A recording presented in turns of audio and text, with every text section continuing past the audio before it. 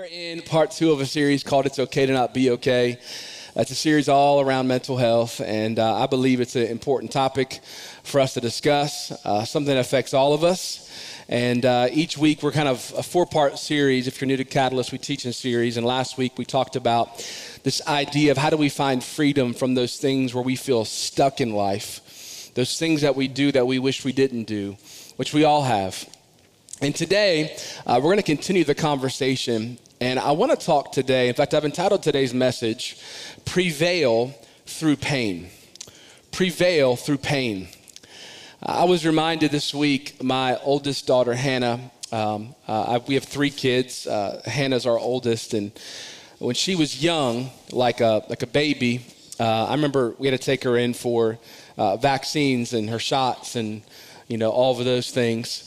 And she was now maybe 1 year old or so, but she did not like to take shots at all, which I don't blame her. As a 41-year-old man, I still don't like to take shots. Come on, somebody.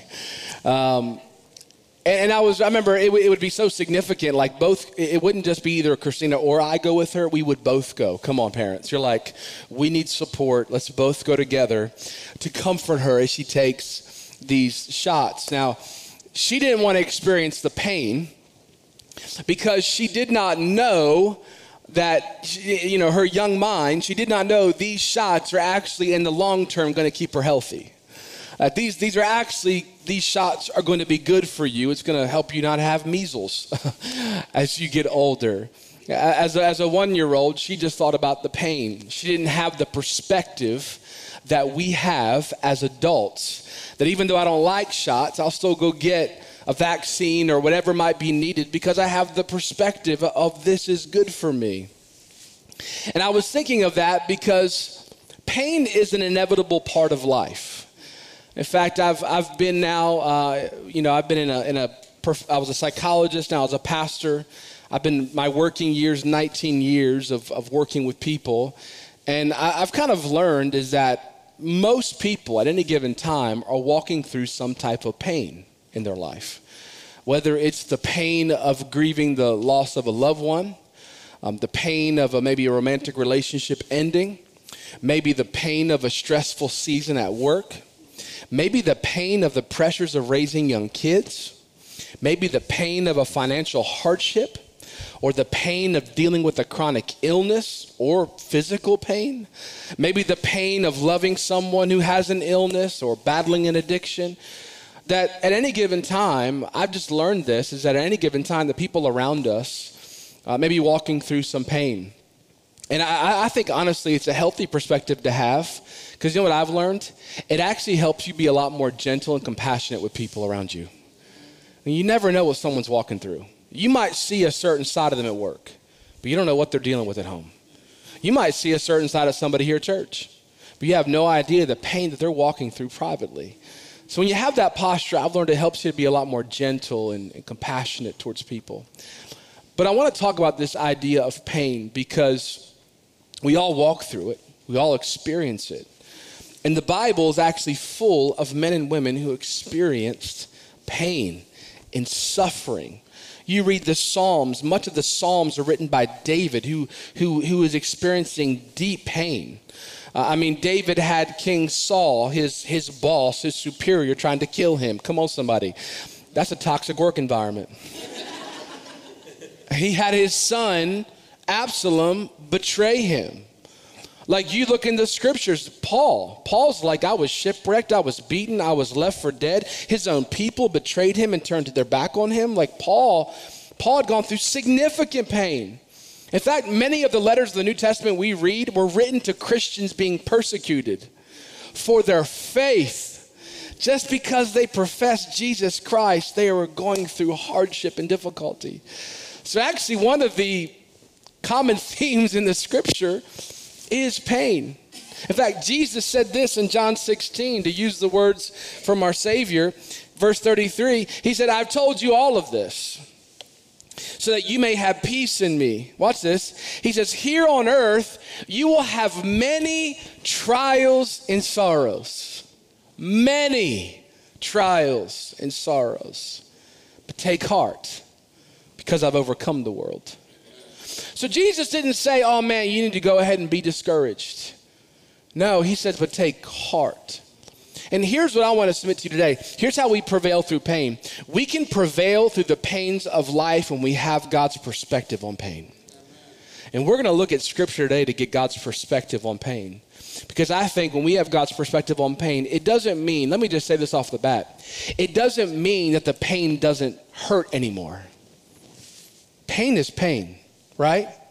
And I actually think we can very much live in the reality of the spiritual truth while also acknowledging the human side of things. Can I get an amen?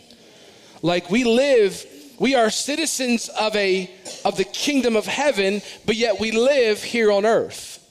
So we can live with the reality of heaven, but still acknowledge that, man, it's painful here on earth sometimes. It's hard here on earth. But my hope today, I believe that God's going to encourage us through his scripture. Let's pray, and then we're going to dive in. Father, we thank you for your word. It's truly a lamp unto our feet and a light unto our path. As we open up your word today, Holy Spirit, illuminate the words to us, speak to us. We love you, we honor you in Jesus' name. And everyone said, amen. We're going to look at 2 Corinthians. I want to read a couple scriptures out of 2 Corinthians chapter 1, verse 3, a few scriptures from Paul. We're going to read a lot of Paul today, actually, out of his letters. He has a lot to say about suffering and hardship and pain. He says, praise be to God the Father of our Lord Jesus Christ, the Father of compassion. This is 2 Corinthians 1, 3. And the God of all comfort, who comforts us in all our troubles, so that we can comfort those in any trouble with the comfort we ourselves receive from God. Verse 6, if we are distressed, it is for your comfort and salvation. If we are comforted, it is for your comfort. Watch this, which produces in you patient endurance of the same sufferings we suffer. So Paul says that pain actually produces something on the inside of us. He says it actually produces a patient endurance in us. Again, Paul, what you're going to notice, a lot of the New Testament writers, they don't talk about how to avoid pain. They don't even get discouraged about pain. In fact, you're going to see they commonly say rejoice in sufferings and pain. And Paul here says, because pain produces something on the inside of us. Again, Paul has moral authority to say this because he's been through things most of us, I don't know everyone in this room, but I would say most of us have never experienced. Imprisoned for his faith, beaten for his faith, left for dead for his faith. People turned their back on him because of his faith. He was once wealthy and became poor because of his faith. I mean, he went through the gamut of hardship. But he says there's something that's produced. And here's what I found in my own life, and that we see all throughout the scriptures, is that actually pain can produce growth in us when we learn to rely on God in the midst of pain. So I want to give you 3 truths to give us God's perspective on pain so we can prevail through pain. And here's the first truth that we see in the scripture is that pain invites God's power into our life.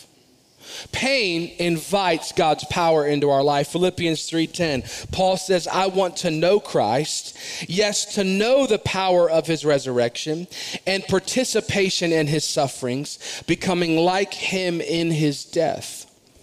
This is a strong statement. He said, I want to know his sufferings, he says. He says, I want to know Christ. There's something about pain and suffering that makes us get to know God a little bit better. We know this, right? When you're in pain, your prayer life goes up. Come on, somebody. You never prayed as passionately until you're walking through a storm. Like you know that all of a sudden you become more dependent on God's word. You're looking for scriptures of encouragement when you're walking through pain. Paul says, I want to walk through suffering so I can know Christ more. He also says there's a power. I want to know the power of his resurrection. I want to make a public apology if you are a physical therapist in the room, because before I ever had to go to a physical therapist, I often wondered why people went to a physical therapist, because you can look up every exercise on the internet and do it at home. Come on. I was like, why do you need to go into an office if I can just look it up on the internet and I can do it at home?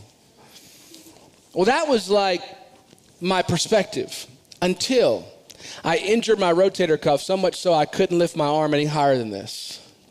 And I went to a sports doctor, and he says, you need to go to physical therapy. So I went to my physical therapist. In about 6 weeks, your boy was back here again. Come on, somebody. I'd be in church worshiping like this. Come on. Is he calling a penalty? What's happening here?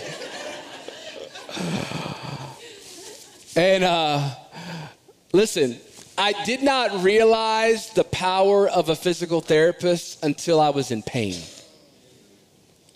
That's why Paul says, I actually boast in my weakness, Paul writes. Like, I boast when things are really hard, like when I've been beaten and in prison. Man, I love it.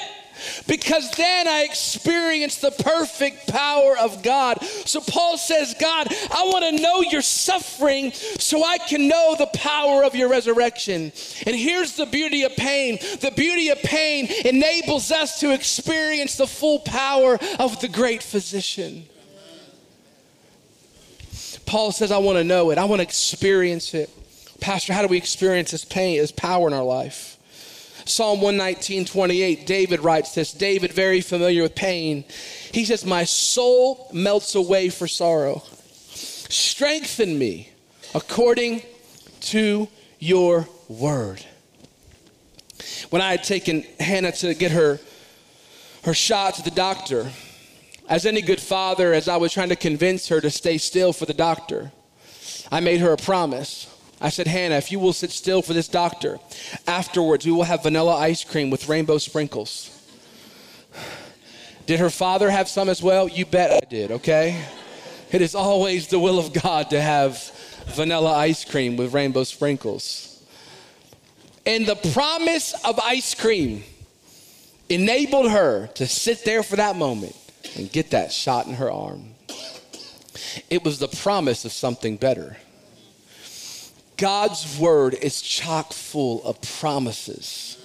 And God's word says not one of his promises will ever return empty. That what God says he will do, God will do. Can I give you a couple of promises today when you're walking through pain? If you're walking through pain today, here's number one, is this is a promise, is that God is with me. Psalm 23:4, even though I walk through the valley of the shadow of death, I will fear no evil, for you are with me. Your rod and your staff, they comfort me. David writes this as a shepherd. And what would happen would shepherd would lead their sheep into these dark ravines. And sheep, if they were with a good shepherd, they weren't afraid because they had a rod in their belt. And that rod was used to beat off predators. And they had a staff that led them, that helped to point them in the right direction of where they were supposed to go. And David says, in the same way, you, God, are the good shepherd, and your rod is protecting me, and your staff is directing me. So even though I'm walking through the valley of the shadow of death, and maybe for you today, you're walking right now through the valley of the shadow of grief, the shadow of chronic illness, the shadow of a divorce, the shadow of a child with a disability, maybe the shadow of a stressful work environment, and you are walking through real legitimate pain. I would encourage you, even if it feels like God is not there, God is with you, and his word says he will never leave you, nor will he forsake you. In fact, he is right beside you, and his rod and his staff will comfort you.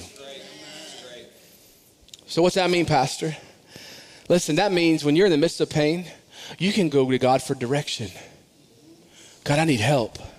Help me to navigate this situation. Help me to navigate this relationship tension. Help me to navigate what I'm walking through right now at work. God, I need your direction, God, because his staff will lead you. The second promise is God will strengthen me. He will strengthen me. Psalm 46:1, God is our refuge and strength, a very present help in trouble. The psalmist wrote this when the people of God were under attack. So he says, they're in the middle of being attacked by an outside army. And he says, oh God, you are my refuge. God, you are my ever-present help in time of need. And can I tell you what I have found pastoring people in my own life? When you are walking through seasons of pain, there's a propensity to, instead of running to the presence of God, push away from the presence of God because you may feel overwhelmed. You may even wonder, is God even with me? But can I tell you the very thing you need when you are walking through pain, when you are walking through hardship, when you are walking through suffering, when you are walking through stress, is you need to run to the presence of God. Because in the presence of God, he says he heals the brokenhearted. And there have been moments, I'm going to tell you, church, for me, that I have been in the presence of God where I have sensed the healing balm of the Spirit of God. That what you need most, actually, when you are under stress, is you need his presence. The Bible said in his presence, there's the fullness of joy. That in his presence, there's a peace beyond all comprehension. And what you need when you're in pain is you need the presence of God. Here's the last truth I want to share with you, is that God is working all things together for my good. Maybe my favorite one. Romans 8:28, the Apostle Paul says, and we know that in all things, God works for the good of those who love him and who have been called according to his purpose. Let me just say two caveats about this. Does not mean that everything's going to be easy. He didn't promise that. Also, this is God's definition of good, not ours. Be careful we don't overlay a Western definition of good onto the scriptures. Because sometimes actually what's good may not feel good in the moment. And we all know this, right? Like we know this. Like what always, like he's not saying I'm going to work all things together for pleasure. He says for good in your life. Today's Super Bowl Sunday. I don't know when you're watching online, but it's Super Bowl Sunday in 2024, whenever you watch this. And I was reminded of Super Bowl 51. And I apologize in advance for all the Atlanta Falcons fans because I'm going to trigger some trauma for your life. The Atlanta Falcons were up 21-3 on the New England Patriots. And the game, I mean, the Falcons were handling the Patriots. So there were Patriots fans obviously in attendance. In fact, I watched the story of a dad and son, Joel and Zach Kornblight, sitting in section 338. And at this point, in the third quarter, the Patriots had a possession and they didn't score. So this father and son said, this is too painful to watch our favorite team lose. They left the stadium. They got into an Uber. They're going back to their hotel. The radio has the game on. And they start to hear one of the greatest quarterbacks of all time, Tom Brady, come back. So they stop the Uber driver. They say, pull over. They run into a sports bar. And they watched arguably the greatest Super Bowl comeback, not from their seats in the stadium, but in a television set like the rest of America. They gave up on their quarterback. He can't come back. He's over. But he's one of the greatest. You know, it can be a propensity for all of us. You can be right now walking through a really hard season in your marriage, and you can think there's no way God can turn this around. You can right now have been dealing with an illness for 7 years, and you may have given up all hope for healing. There's no way this will be healed. This is just, I'm supposed to deal with this in life. You might be walking through a really hard season at work right now, and you might think to yourself, man, there's no way this can turn around. Hey, can I encourage you? God is the ultimate comeback king. In fact, he's the ultimate comeback king of kings. In fact, Joseph, just read the story of Joseph, right? 14 years, this man, I mean, he was sold into slavery. He was imprisoned. In Genesis 50:20, he says, what the enemy meant for evil, God turned for good. I'm declaring that right now for some of you in this room. What the enemy has meant for evil, God is going to turn for good. We just remain faithful and keep believing. Listen, stand upon the promises of God and experience the power of his Spirit. Amen? That's good teaching. Here's number two. Truth about pain is that pain grows my faith and character. Romans 5:3, Paul says, we rejoice in our sufferings, knowing that the suffering produces endurance. Endurance produces character. Character produces hope. Do you know that Paul, Peter, and James make up the majority of the books of the New Testament. All three men wrote, "We rejoice in sufferings." Now, either these three men are absolutely crazy, or they were onto something.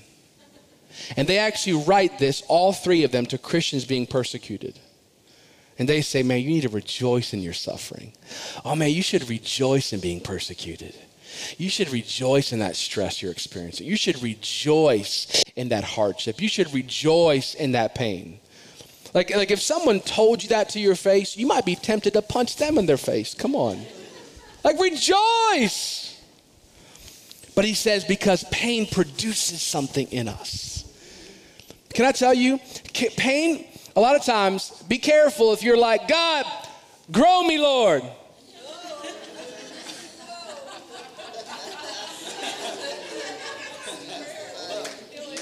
Are you sure? I want to grow this year, God. And you think, I'm going to have 4 Bible studies. Well, listen, you should do a Bible study. But I have found pain is oftentimes the best environment to grow us. Think about it. Probably your seasons of greatest growth were painful. It wasn't the mountaintops. It wasn't when everything was up and to the right. Like, you don't develop humility when everything's great. Humility is developed when you fall flat on your face. You don't become less self-centered when everything is wonderful. You often become more. So listen, pain is produces great growth in us. We grow during seasons of pain and suffering. You grow in forgiveness when that family member hurts you. You grow in humility after a failed relationship. You grow in your stewardship after a difficult season financially. You grow in your faith during a season of waiting for your prayers to come to pass. There's a term in psychology called post-traumatic growth. The University of Washington found that 70% of people who experience some sort of trauma or pain grow. Oftentimes a greater appreciation for life, a renewed perspective on life, a renewed purpose. There was a meta-analysis done by the European Journal of Trauma, and they actually found there are several factors that contributed to whether or not you actually grow through pain. And 2 of them are very biblical. What they call positive reappraisal. It means you look for the good in the midst of the hard. The second was social support. I preached to groups really strongly for 2 weeks, so I won't preach it as strong today. But if you need another reminder, if you're still not in a community group, come on somebody, do not go through pain without faith-filled people. The clinical research is even saying it. It's actually bad for you to walk through pain alone. You need other people to come alongside you. But looking for the good and the bad. Here's how I want to say it. Ready? This is actually the God perspective. Is look for the presence of God in the midst of your hard. Like seek God and say, God, what are you doing in this season? Because I see the pain before me. Like I see the tension in my relationship and I don't see any improvement. God, I'm walking through this stress. You know what I found in my own life? God is often wanting to do something in me when I'm walking through a painful season.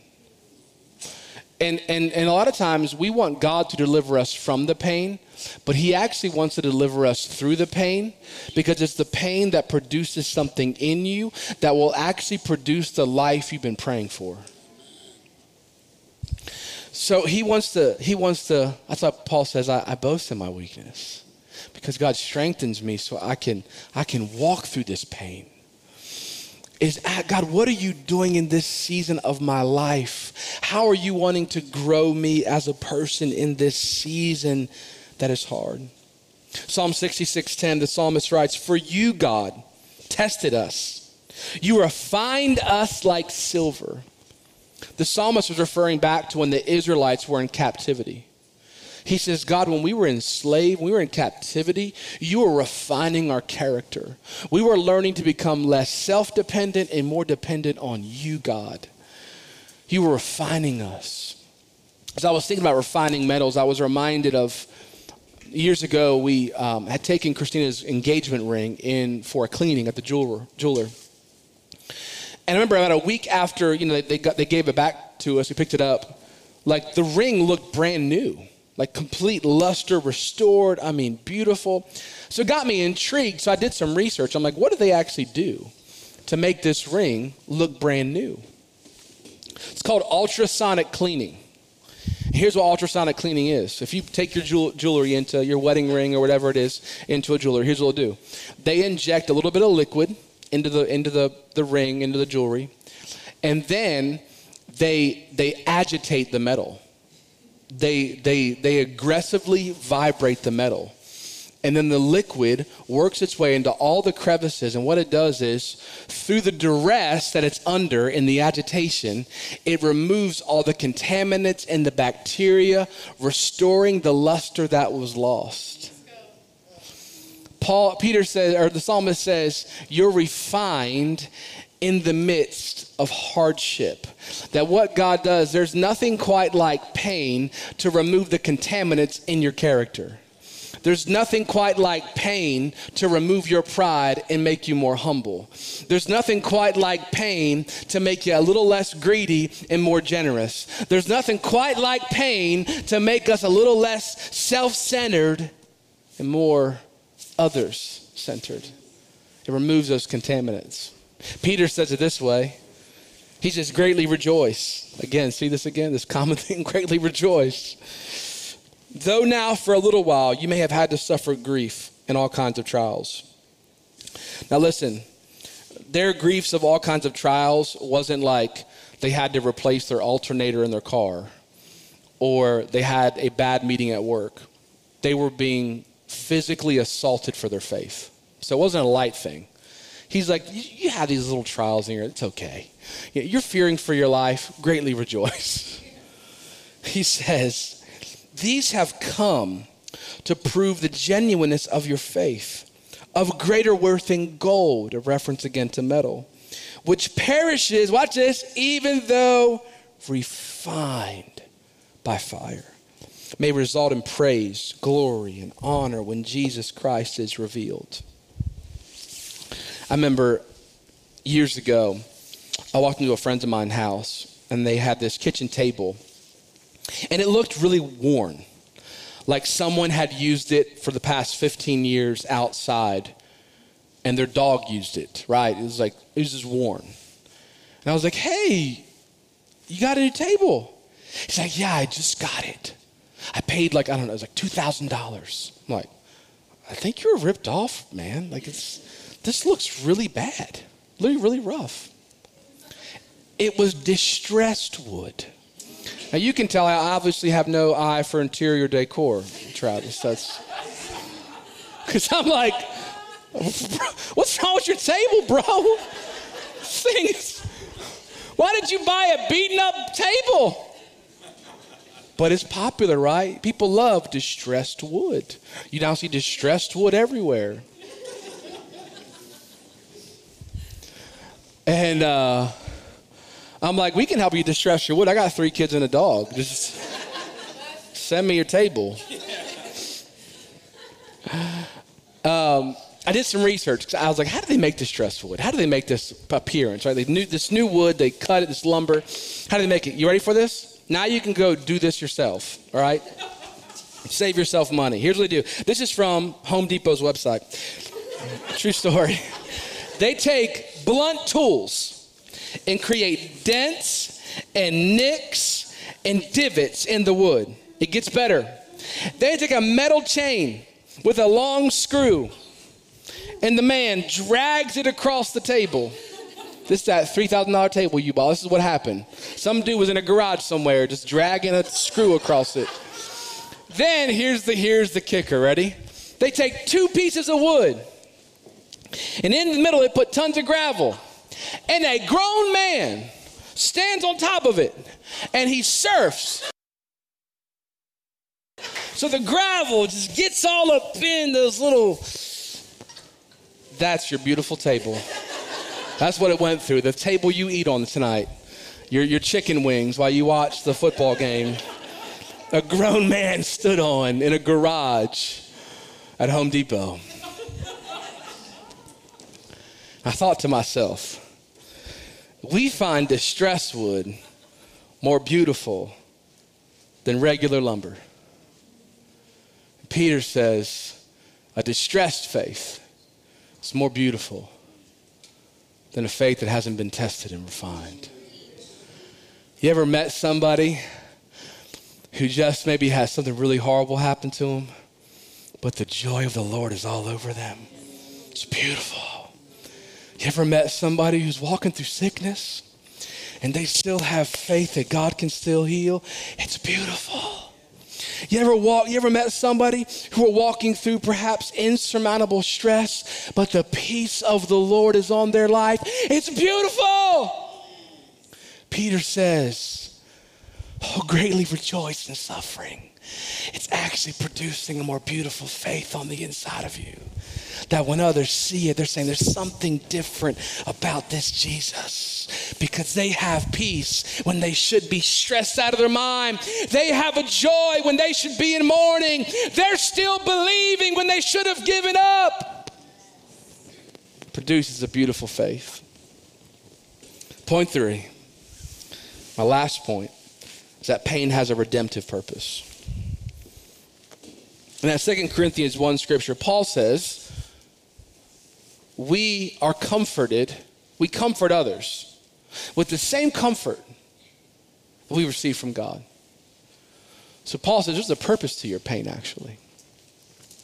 I was reminded years ago when I was working as a psychologist in an alternative school for students who had been expelled from their home school, either for committing a felony in the community or a violent offense. And I worked with a lot of the young men. And I had these lunch groups I would lead. And we'd have lunch together and just kind of talk life. And I had these high school students who were approaching graduation. And I don't even know how the conversation ended up there, but all of them began to share about their broken relationship with their father, or the lack of a relationship with their father.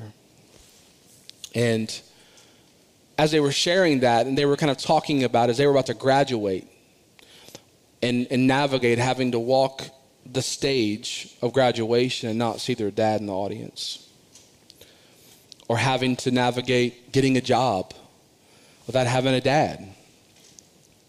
My situation was different, but I lost my father at 16 years old.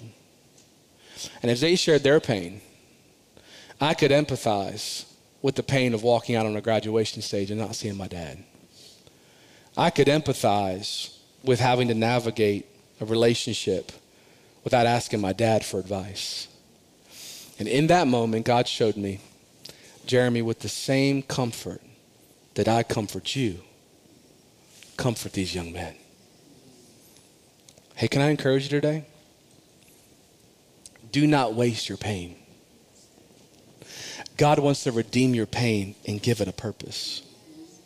You grew up in the pain of a divorced household, of having to go back and forth. You are actually more equipped to comfort somebody else who are walking through the same pain.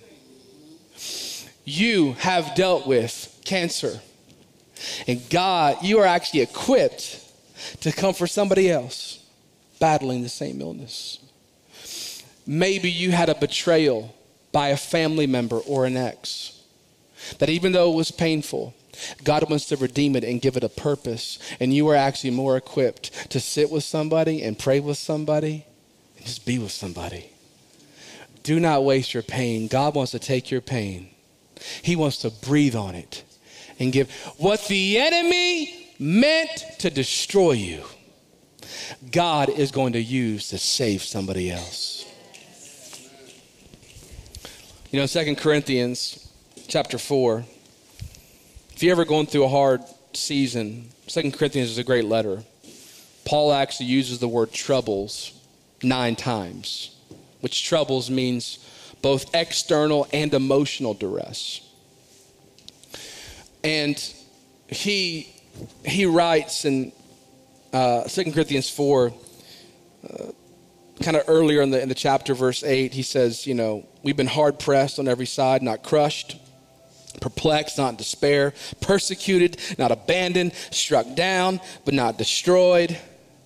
So he's like, Man, I've been through the ringer, but I'm not discouraged. He says this then, verse 16. Therefore we do not lose heart, though outwardly we're wasting away. You know, Paul would have had scars on his body, probably visible to people of what he'd been through. He says inwardly we're being renewed day by day. For these light and momentary troubles are achieving for us an eternal glory that far outweighs them all. So we fix our eyes not on what is seen, but what is unseen.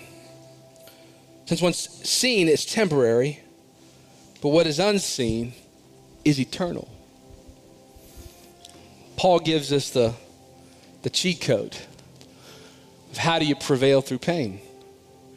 He says, I don't fix my eyes on that which I see. I fix my eyes on that which is unseen, on that which is eternal.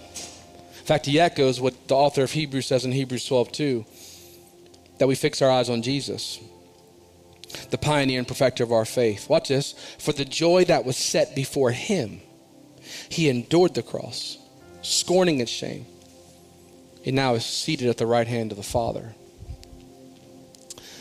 You know, I was reminded of this week. I was thinking about painful seasons of my life, like really painful ones. And one of them was when my father passed.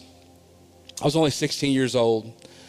And I remembered the day, the moment my dad passed.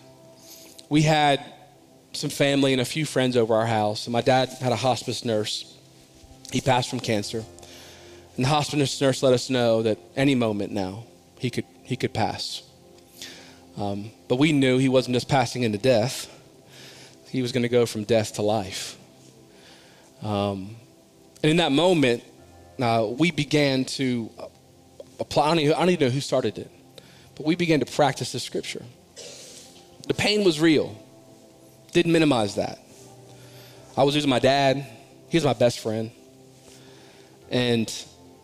But we began to sing and worship. And we began to fix our eyes, not on the pain of losing a father or a friend, or for my mother, a husband. We began to fix our eyes on that which is unseen. And in that moment, the tangible presence of God, it was so felt. And even though the pain here on earth was real, fixing our eyes on that which is unseen reminded us that actually, in comparison to the glory that will be revealed in Christ Jesus at the end of days, this is a light and momentary suffering.